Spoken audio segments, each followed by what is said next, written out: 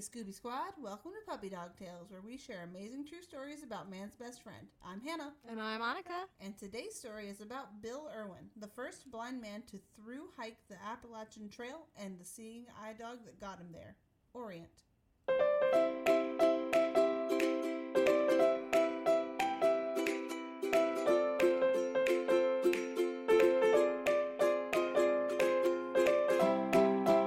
Hey y'all. Welcome back. So today's story is probably going to be a two-parter. Yeah. Like at least. Sweet. It very well could be 3 parts. Who knows? Because like where I left off in my notes was like not even halfway through the book. So like, yeah. Wow. Might be 3 parts. We'll see. Yeah. That's awesome. Can I tell you about some dogs I saw at the beach? Yes. So I went to the beach with my husband's side of the family, the Payne side, and we saw, so there's this one spot where there's like nothing out there. Like it's just blank beach. It's great. It's like acres of just like dunes and it's untouched. It's really gorgeous. Cool. And there was this one dog who was like, kept running into the sound and catching a ball in the sound. Like they would throw it into the water. Yeah. And this dog was so happy. He would just like dive in and get the ball and come back. And it was just like his absolute favorite thing. So he was super cute. Yeah. Oh, and I can't remember his name. But we talked to his owners for a while. They were really nice. And then this was really cute. So we bought Dad Payne, my husband's dad, we bought him a kite, like a really cool, really nice kite for his birthday. Mm-hmm. And so we were flying it, and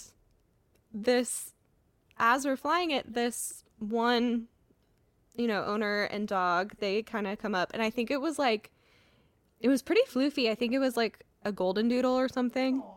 I know.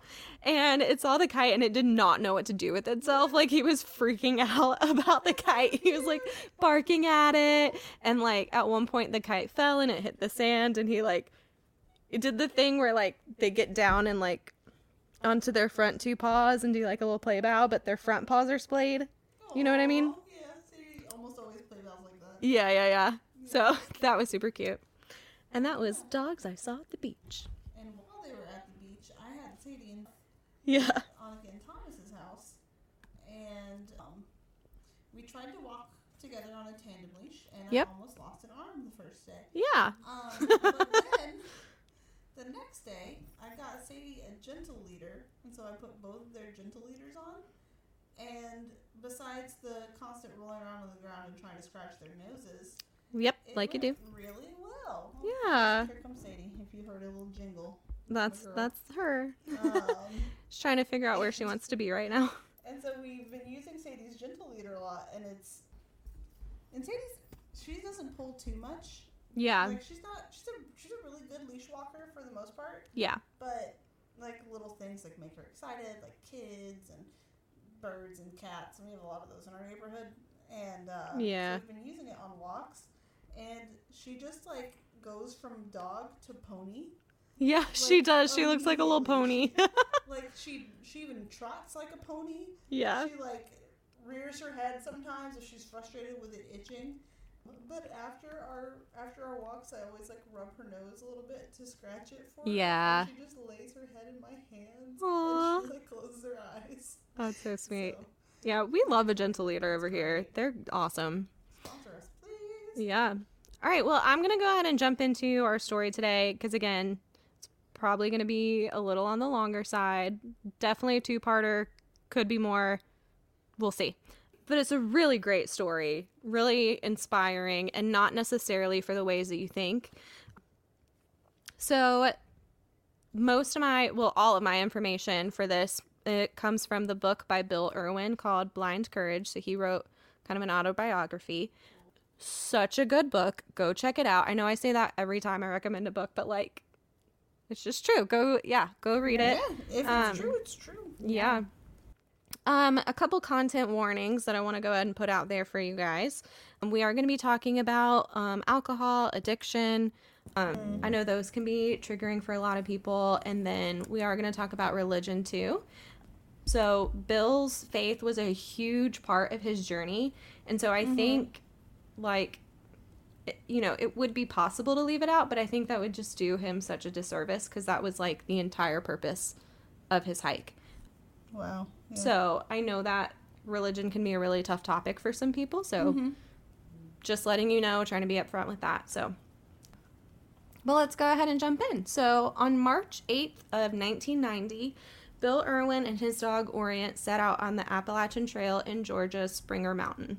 Their goal was to hike the 2,168 miles of the Appalachian Trail from Georgia to Maine. So, yeah, so the trail starts out in Georgia all the way up to Maine. It goes through 14 states. It's a serious hike. Like, this is definitely. This is a task. Like, I think people who hike the Appalachian Trail are amazing and also a little crazy. Like, that's so much. Also, to note, we are from the South. We are from North Carolina. We call it the Appalachian Trail. I know some people say Appalachian. We will be saying Appalachian. Yep.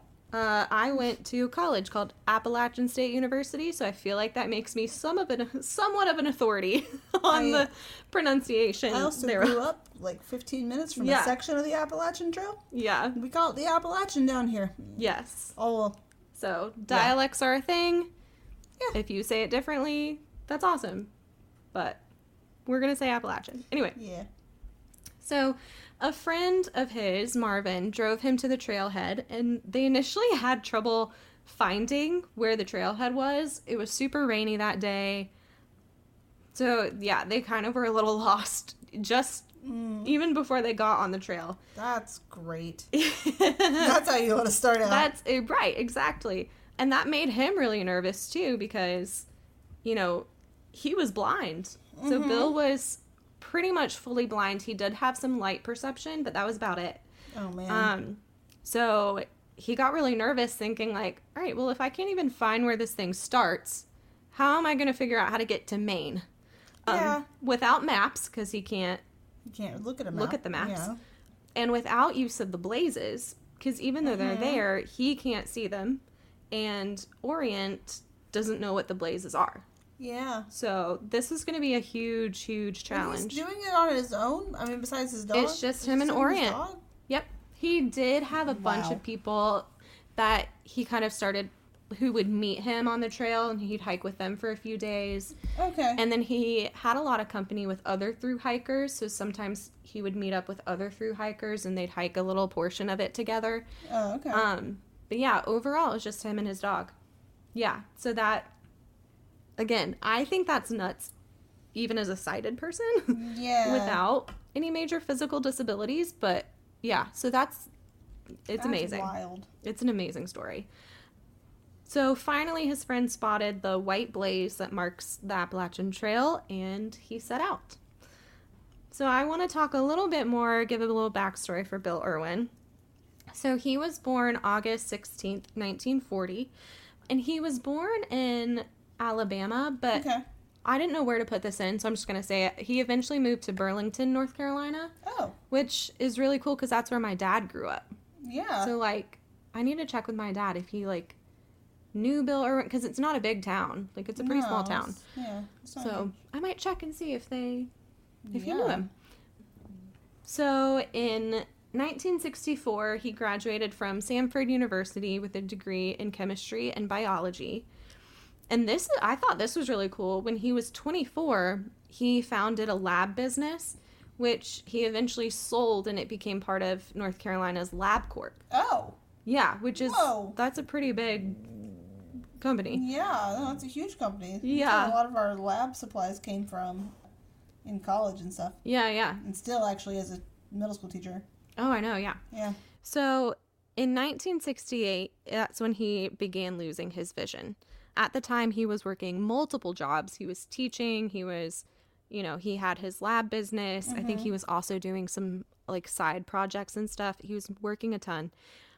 During one of the days he was teaching high school chemistry, he wrote a formula on the board, and when he looked back at it from a different angle, it was gone. Oh. And he found out he could see it with his right eye, but not his left eye.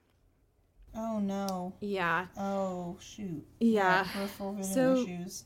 He was diagnosed with a malignant melanoma in his left eye, and they were really concerned because of, you know, how close the eye is to the brain. They were super concerned about it spreading to his brain. So they decided to remove the eye. Mm-hmm. And at that time, he was told that he was likely to die. Oh, my God. Yeah, he was told, like, I didn't write it down, but I think, like, 3 weeks. Oh, my God. Like, he was told weeks, not months. Or if he was told months, it was, like, 3 months. Like, it was not a lot of time. Yeah. It turned out, this sucks, it turned out once they examined the removed eye that it wasn't a cancer at all. Oh. I know, which is so sad that they only found that out after they removed it. Yeah. It was a degenerative disease called, I'm going to do my best, I'm not good with medical terms, chorioretinitis. Okay, yeah. Did I do okay? Sounds good to me. Cool. So, and the doctors told him eventually he would become completely blind. So it sounds like his retina, like just based on it, the retina gets inflamed, and I don't know what the first part, I know a lot of Latin roots, but I don't know choreo off the top of my head. I don't know that one either. But retinitis is an inflammation of the retina, so that's, it probably, the retina probably deteriorated. Yeah. So, his sight, by 1976, his sight was pretty much completely gone. Again, he did have some light perception, but that was about it. That makes like, sense. He couldn't really even see shapes so much. Mm-hmm. He very understandably became depressed. Yeah. I can't say I would have done any better. Like, he was having trouble getting out of bed, getting out of the house. He wasn't very active. He started taking up drinking and smoking at this time just to cope, which is really sad. That's sad. I know. So in 1978, it was when he got his first seeing eye dog. Okay. He was really reluctant. Like, it took him 2 years from losing his vision to getting a dog. He was really reluctant. He was worried about being able to commit to a dog and taking care of the dog, which it is. It's a huge commitment. It's a lifelong commitment. It is, yeah. And that was also something that he had kind of struggled with. He had multiple divorces at this point. Aww. Yeah. So he just wasn't sure if that was something he could do. But he went to the Seeing Eye training facility and met his first dog, Jory. Okay. And as soon as he got Jory, he immediately stopped feeling like he was this freak. Like, he immediately felt like he could be a normal person. He was worried that having the dog would make him lose some of his independence, but he found he actually... Funny. I know. Because, like, I work with, with working with a guide dog organization, it's all about helping people find independence. Finding independence, yeah. Yep. So he was able to get out of the house more. He would walk multiple miles a day with Jory, and he found he gained independence. Eventually, Jory retired because of hip dysplasia. Aww. Yeah. Yeah, that's why a lot of guide dog places now won't even consider dogs that have any signs of hip dysplasia. Mm-hmm. Yeah, because I think you had a dog that you raised that couldn't because of, or that was denied because of hip dysplasia. 2 that were, but it was elbow dysplasia. So basically the same thing, but like in the front legs, not the back. Right. So once Jory retired, he got Sailor, his second dog. And then his third dog is the dog we're going to talk about, which is Orient. I love that name for a guide dog. It's so such a good name. I love it. He was nervous. Each time he met a guide dog, he was nervous. But when Bill met Orient, he called Orient's name and he bolted across the room and started licking his face. Like, they were immediate best friends. That's great. So Orient is a German Shepherd. He was born on June 6, 1987. Aww. And this is a cute story. His mom's name was Lilac, and she was one of the smartest dogs that the Seeing Eye Center had ever had. One staff member, after her puppies were born, they took the puppies to go weigh them, and she, latched Lilac's pen door, and a few minutes later, Lilac's right there next to her, sniffing her little litter of puppies in the basket, because she had figured out how to leave her crate so she could be with her babies. Wow. Yeah. That sounds like my first guide dog, Cassie. Yeah. So she was a smart girl. And then his dad's name was Mozart. Nice. And Mozart was just said to be, he was really large, but also like the sweetest dog that they'd ever had. Aww. I thought this was really cute. So I forgot to write down where the Seeing Eye Center is, but it's somewhere up north. I want to say like maybe Massachusetts or New Jersey, but don't quote me on that. I've heard of it. Because, I want to say Massachusetts. I don't know. I was leaning more towards New Jersey. It's up there's north. One in New York, and it's not that one. I know that. Okay. Well, it's up north, is the point. And it's so in New Jersey. Okay. Yeah, I just found it. So, but what I wanted to say with that was, Orient had trouble. So again, Bill lives in North Carolina. Oh goodness.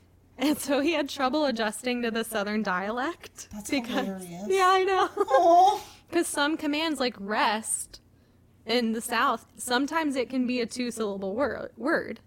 Like sometimes in the South you hear rest. Mm-hmm. So sometimes he would say a word. See it, yeah. Sometimes Bill would say a command, and it would take Orient a minute to know what he wanted him to do. Poor buddy. So I just thought that was cute. So addiction, unfortunately, just ran in the Irwin family. In 1987, his son called asking for his father's help with his own addiction. They were able to get him into a treatment center in Birmingham, Alabama. Mm-hmm. And this was right after his first guide dog had passed. He was distraught. I mean, he had finally felt like he gained independence. And again, he did have his second dog, Sailor. But he just, it was devastating to him. And I get that. I mean, it's devastating for anybody to lose a dog. He just had trouble coping with it. So in his book, he wrote about, he had like 2 weeks worth of alcohol and he drank it in 2 days. Oh my God. And even then it didn't help with the loss. Yeah. So that night, his son called and asked his dad to come down to the treatment center for Family Week. Mm-hmm. And during that trip was when he realized that he had an alcohol addiction. Wow. And that's when he admitted that he was an alcoholic, which I can't imagine. Like, that must have been so freeing for the son to hear his dad be able to admit that. Like, that must have been really healing. Mm-hmm. So through his sobriety, he became a Christian and devoted his life to God. Okay. So on March 8th, 1990, this was 3 years of sobriety. Aww. So that was part of what led him to setting out on the trail, was celebrating his 3 years of being sober. Oh, that's awesome. Yeah. So he set out with Orient on the Appalachian Trail. Again, it was pouring down rain that first day. And when they started off, Orient seemed like really hesitant. He was like, I don't know what we're doing. Mm-hmm. I don't know where we're going. They hadn't been on many hikes. Like, they would walk together a lot, but he wasn't really a hiker. Oh my goodness. Yeah, I know. This is where you're gonna start, buddy? Diving in. Respect. Yep, hitting the ground running there. Within 100 yards of the trailhead, Orient stopped at a rock, which is what, guide dogs are trained to do. If there's an obstacle in their person's way, they stop. Mm-hmm. But Bill was thinking, like, you can't do this all the way to Maine. Like, we would never make it if you do this all the way to Maine. So he started giving a light reprimand to get him to ignore the rocks.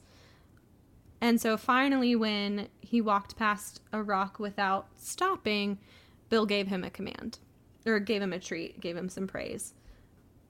Because, there's a lot of rocks on the way. So at one point that first day, Bill fell. He tripped and fell. And Orient started whining because he was like, he saw it as a failure. Like, he wasn't doing his job, because that's his whole job, was to prevent Bill from falling. So that sounds like Sadie. I know. Or, like, because Buffy, like, I fell just, like, on the stairs near our place. I fell. Yeah. And Buffy was so scared. Like, she was so worried about me. So, aww. Yeah. So it took a little while for Orient to kind of figure out, you know, get the ropes and get the hang of what it was that they were doing. They spent the first night at the Hawks Mountain shelter, and Orient wasn't eating very much. I think, again, he was just like, there's a lot of information to take in. There's a lot of adjusting he has to do. And I think he was just a little overwhelmed. The next day was just as rainy. So they're hiking up. He said that the trail was several inches deep in water. Oh, my God. Oh, my gosh. It must have been miserable. Yeah. And he writes about how much of the trail, like, if you're through hiking, so much of the trail is mental more than it is physical. Mm-hmm. So he was trying to tell himself things like, oh, that means that water is going to be really abundant. But, like, at that point, he was like, I don't care if water's abundant. I want to get out of the rain. I don't want it to be raining. I know. Yeah. So day 4, the rain finally let up. They could finally get dry. And he was able to make it to Neal's Gap. So during these first 4 days, he realized pretty quickly his pack was way too heavy. He did not have the right shoes. His boots were not going to be working for him this entire trip. And Orient's pack had started to hurt him. He had developed some abrasions under his front legs. So they were really hoping when they got to Neal's Gap that someone would be able to rework Orient's pack. They ran into another thru hiker who encouraged him to mail some of his extra things to family once he got to Neal's Gap. Yeah. And that's just a small town that's along the trail. Oh, okay. So he's at least feeling like, all right, well, I have a plan. And the thru hiker that they met too was also like, this is normal. Most thru hikers start off with a pack that's way too heavy. So many extra things. Like, this is not a failure. This is normal. Yeah. So he's feeling a little better about that.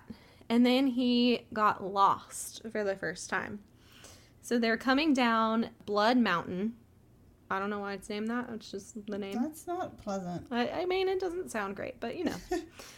And branches and leaves start hitting him in the face, which is not normal when you're on the trail. Yeah. So Bill, I thought this was really smart. He just he did like a 90-degree turn, turned to the side and just started walking. And he was like, eventually, you know, if I keep walking at this same elevation, I'll hit the trail. Because when you're going up or down a mountain, a lot of times they'll kind of, you know, do like the little zigzags up or down. So he was like, at some point, I'll hit the trail if I just keep going at this elevation. Yeah. And in a few minutes, they did. So, nice. Yeah. So once they finally got to Neal's Gap, they met a couple named Jeff and Dorothy Hansen, and they helped Bill find somebody to modify Orient's pack. And it's actually a really cool story because they were trying to reach this lady, and they couldn't reach her. They couldn't get a hold of her. And then her husband just walks in the door because he just wanted a cold soda. And so he was able to talk to her husband, and they were able to locate her to help with Orient's pack. Oh, good. Yeah. And Bill said that this is the type of thing a lot of people refer to as trail magic, but Bill attributes it to, you know, God looking out for him and providing. Yeah. So Jeff helped Bill decide what to keep in his pack and what to send back home. So one thing that he mentioned was he had to send home cotton clothing and get, all right, another big word, polypropylene? Polypropylene, yeah. Yeah, to replace them. So the reason why this was such a big deal is that the polypropylene helps retain body heat while allowing moisture to escape. So if it's raining, if you're wearing cotton, it's going to stick to you. It's going to get you even colder. And it's just asking for hypothermia. So the polypropylene helps prevent the hypothermia. And Jeff helped him pick out some better boots. Bill said that the whole trip, that was the most encouraging thing that happened. because those first 4 days in the rain and the cold, he's thinking, like, why am I doing this? Like, I am nuts for doing this. Yeah. Like, maybe I should just quit and go home. But this really helped encouraging him, like, I can do this. So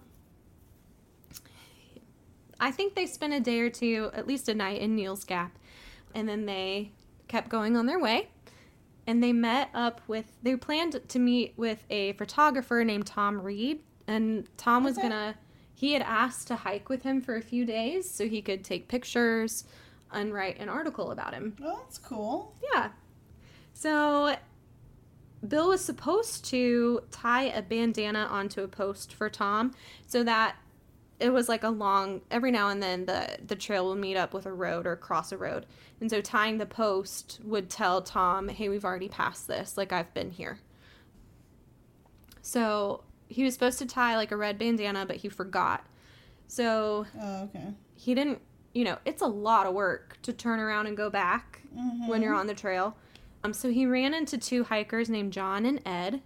And they were like, they chatted for a little bit, and then they were like, oh, we'll take the bandana. I can't say words. Goodness gracious. They chatted for a little bit, and then they were like, oh, we'll take that bandana for you. Like, we'll go tie it for you. They also gave Bill, they told him about where he could go camp, where he could find water. Oh, that's great. So they headed downhill. Yeah, and apparently, like, that kind of thing was super common on the trail, that people were just, like, they wanted to help each other. Like, he really calls it a family, just the way people took care of each other. That's sweet. So they head downhill to find water.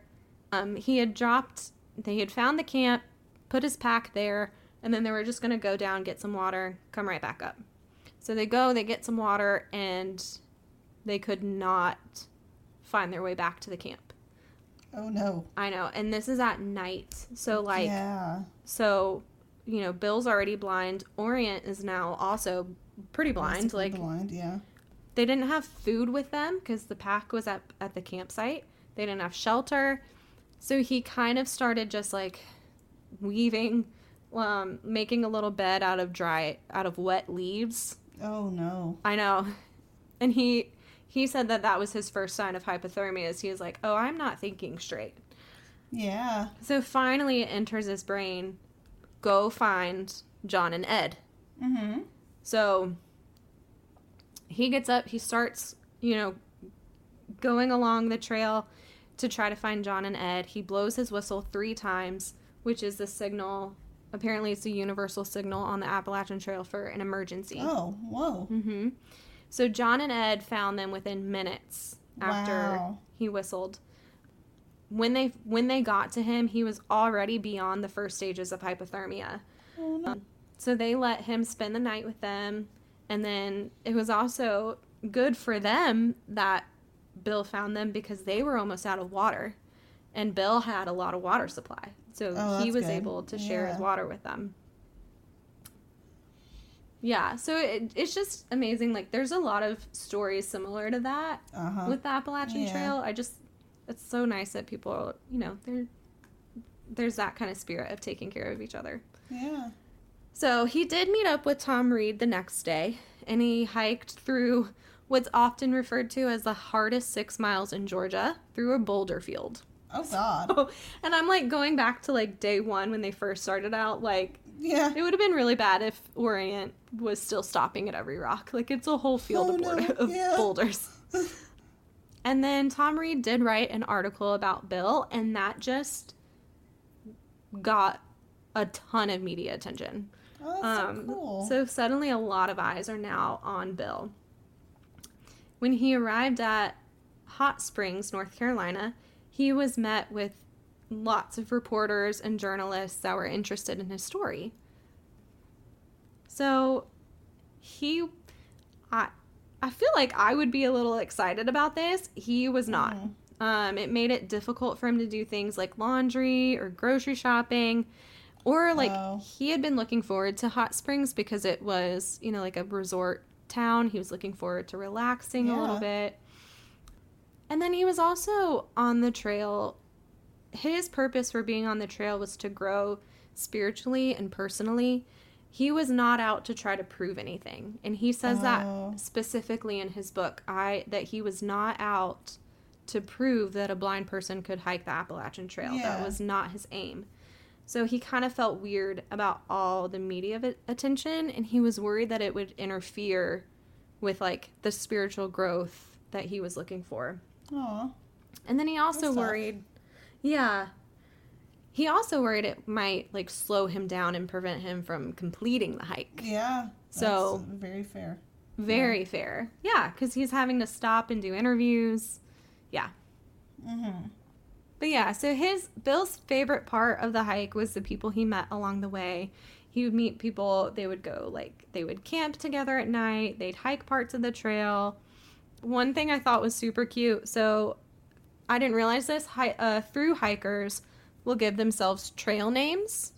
So Bill's was the Orient Express. Shut up, that's awesome. I know, it's perfect. Aww. It's so perfect. Yeah, one of Bill's biggest concerns was making sure that Orient was healthy, making sure he didn't ask more of Orient than what he could handle. So, since Orient was doing such a good job, he wanted to give Orient a break. So he started, like, whenever they got settled at the camp for the night, he would let Orient off leash for a little bit, which he says in his book, he's like, guide dogs don't know what to do with freedom. They haven't had it. They don't know what to do with it. So he was like, looking back, not a great decision. Aww. But he asked another hiker named Steve to help keep an eye out on Orient whenever he was off leash. So one night, Steve was going to get some water, and Bill let Orient loose, but he failed to tell Steve. He just kind of assumed. Oh, no. Yeah. So when Steve came back, Bill called out to Orient, and Steve wasn't there. Steve was like, Orient wasn't with me. So I feel like if Buffy did that, like, I would be panicking. Like, I think this would cause so much panic in any dog owner. Yeah.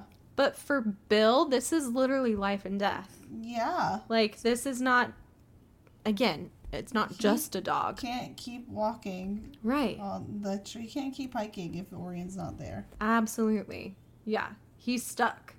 He's completely stuck without Orient. Orient was literally his lifeline. So him and all the other hikers at the camp, because I think there was like a group with them, they all start looking for Orient, calling his name, running down the trail, trying to find him. So finally, about 8 p.m., which doesn't sound late for us, but when you're camping and it's starting to get dark, and you're going by like when the sun sets, that can be pretty late. Yeah. So finally, Orient came walking back up, and Bill said Orient knew he had done something wrong. Uh-huh. So Bill praised him. Does that a lot too. Yeah. She makes that face. Yep. So Bill praised him for coming back. Yeah. And then told him, you are grounded until Maine. Yeah. No off-leash time for you, buddy. No off-leash time for you. So, yeah, each stop along the way, as he's hiking, more reporters would be there. One time, I thought this was super cute. One time, a helicopter from WRAL News in Raleigh. I know. Hometown. It was waiting for them.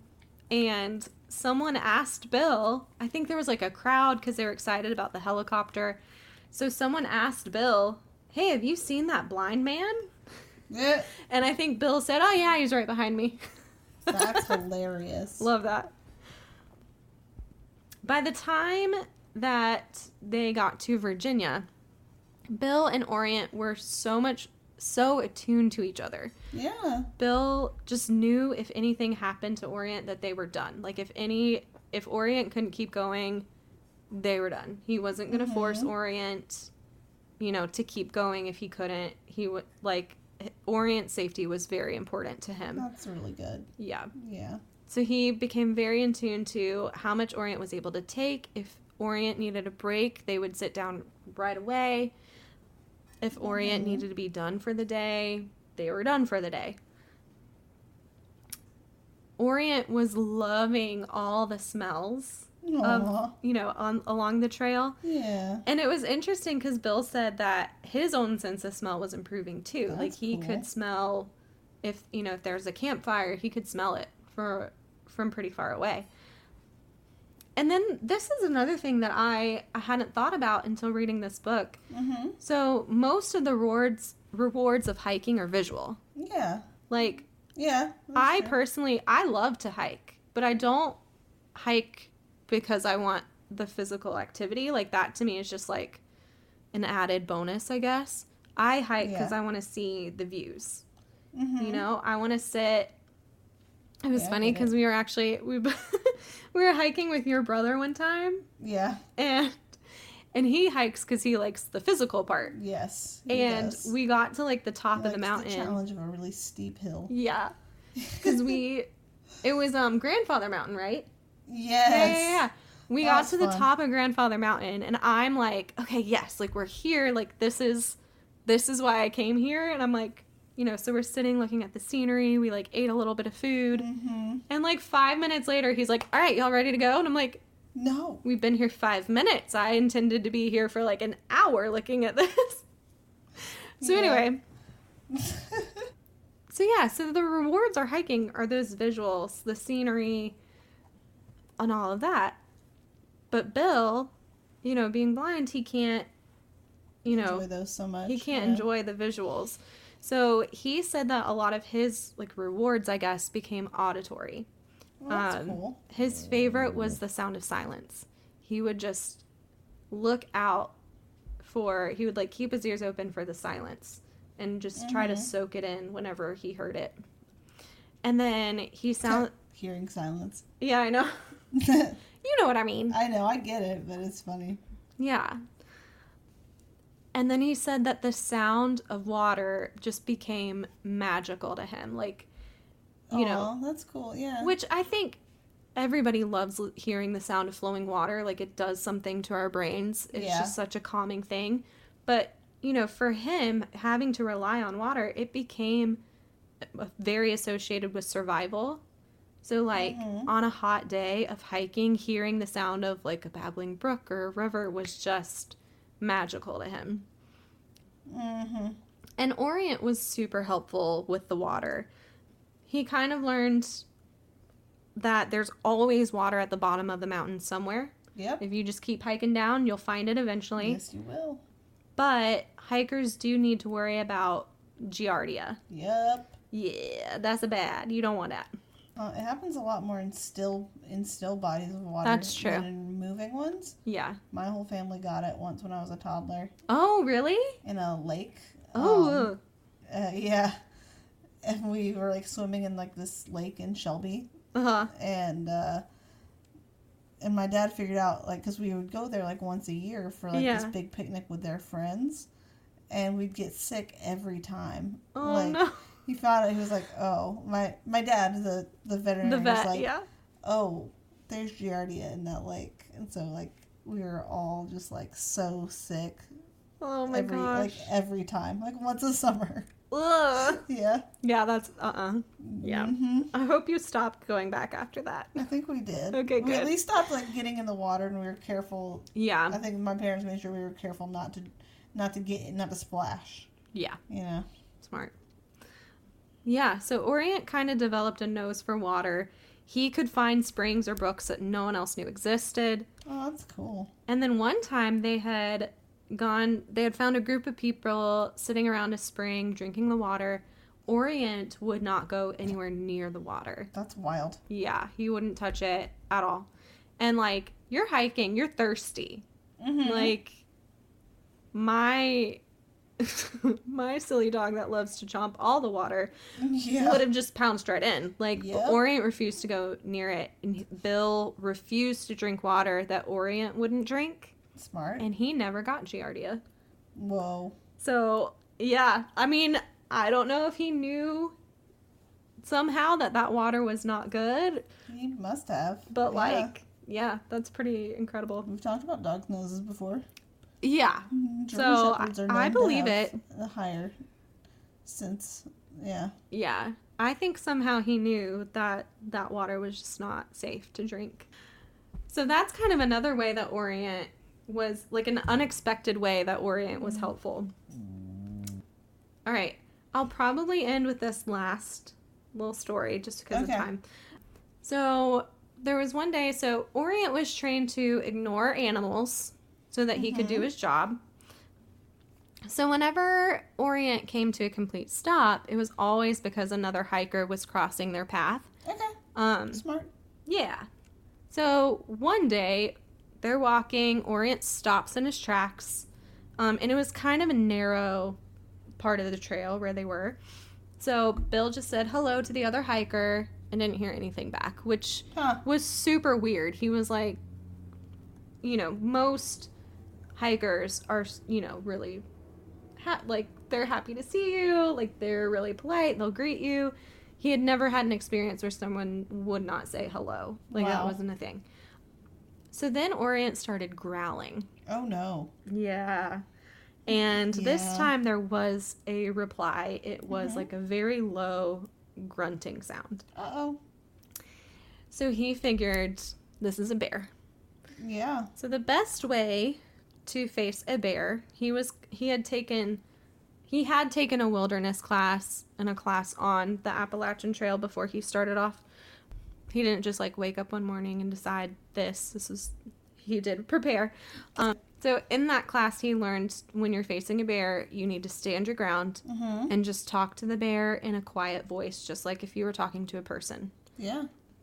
So he just starts talking to the bear. He's talking to it for like 5 minutes, just trying to tell him, hey, we don't really have a lot of food in our pack. We're not dangerous. We don't want to hurt you. There are berries on that bush over there, and we're not going to take them. You should go get the berries. But eventually the bear did turn towards the woods, and Orient and Bill were able to continue on their way. Wow. Okay. Dealing with that without sight is crazy. I know. Yeah. Oh, yeah.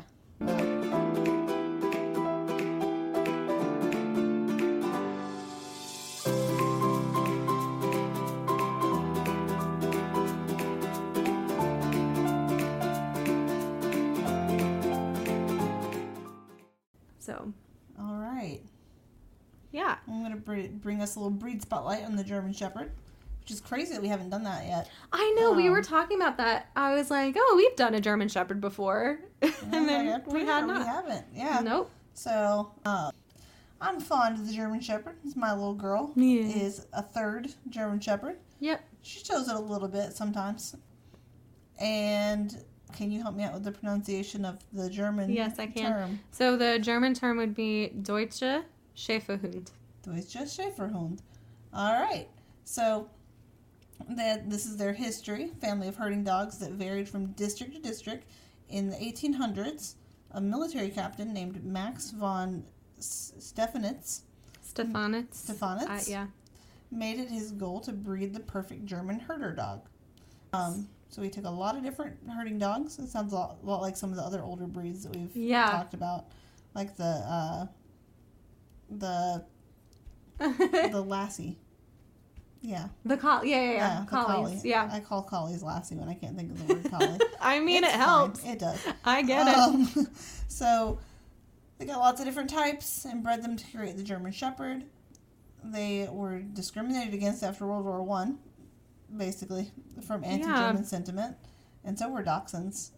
Yeah. I do get it, but it makes me really sad. It is. It's like sad. the dogs don't have anything to do with that. Yeah. They're just really smart. Yeah. They're just a really good herding dog. Yeah. As the demand for herding declined, they were marketed for being the ideal canine worker, and now the preferred dog for police and military globally. Yeah. Despite that makes sense. Like when I think of a German Shepherd, like police dogs do come to mind. Yeah. Yeah, for sure. Yeah.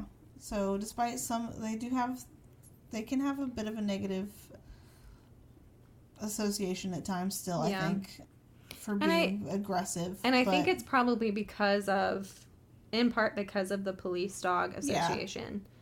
But because they're very strong. Yeah. Like that's part of it too. Yeah. So, but they are great family dogs. Yeah. They're very affectionate, super loyal, and known to be good with kids. Mm-hmm. On the AKC website, like where it has... Yeah. Like it has like, you know, the little traits and stuff. The good with kids, that bar is all the way. I can attest with that with Sadie. Sadie, like every time she's met a kid, she's been phenomenal. Like she just sits behind my niece. Aww. Like she struggles with 4 and 5-year-olds because for some reason they make her the most excited. Because I've seen her like not jump on 8, like little kids that are a little older than that. But she has the hardest time not jumping when it's like a 4 or 5-year-old. That's so interesting. I wonder why that is. I don't know. Yeah, I don't either. They're okay with their dogs, but their protective nature can make them wary. Yeah. And Sadie's like that at night. I'll attest to that. Like, they're very protective and very trainable. I've always said my girl loves rules. She does. She loves to know what the rules are. Very high energy and needs lots of mental stimulation. And overall, they're healthy, but they can experience bloat due to their height. I added a couple things here that I've heard. Hip and elbow dysplasia can be a bad one, mostly hip, because they were inbred a lot. I think probably when the breed started to thin out a little bit after World War I. And their breed standards started to be bred to have a sloped back. Oh, yeah, that's true. Which is very bad for hips. It's one of the reasons that I actually didn't really want a German Shepherd. But, I mean, I got a mix, so she has no back problems. No. She's a really nice back, actually. Yeah, she does. But, the slope back can lead to some back problems. Back and hip issues, for sure. But yeah, I went back to the AKC site too. Mm-hmm. They don't need to be brushed a lot, it says, but they also are known to shed a lot. Yeah, which is a little funny. They've got the double coat, and it's medium in length. So yeah, but they love to be trained. They will be trained to whatever you train them to. They'll be whoever you want them to be. Yeah. Basically. You just, if you tell them to be that thing, they will be that to the nth degree. Like, that's my cow. Sometimes Sadie sounds like a cow. But. That makes sense too, like with her spots. Anyway. Yes, it does. Oh my God. But. Yeah, they take everything you tell them and do it to the highest degree possible. Yeah. Which makes them a really cool breed, but can also make them... Mm-hmm. You gotta be careful with how you train them. Yeah. Basically, is what I'm saying. Just be very intentional with their training. Yeah. But that's German Shepherds. Those are German Shepherds. And I had put, like, for the... arbitrary dog rating, but we're not at the end of the story, so maybe we'll save that for part 2 or 3, depending on how many parts there are. Yeah, let's do that. We'll see. But yeah, so make sure you tune in next Thursday so you can hear the rest of Orient's story. It's a really sweet story, really inspiring. Yeah, and I'll be on a cruise. Yeah, jealous. Have fun without me. Sorry. Sorry, not sorry? Sorry, not sorry. Yeah, no. All right, so make sure to follow us on Instagram. You can follow us at Puppy Dog Tales Pod. You can also email us stories about your dog or send in suggestions of stories you want to hear at puppydogtalespod@gmail.com. And don't forget to spell tales like a story. I was literally about to say that. Whoa. Yep. Yeah. Look at us. Twins. Vibing. And in the meantime, keep calm and wag on.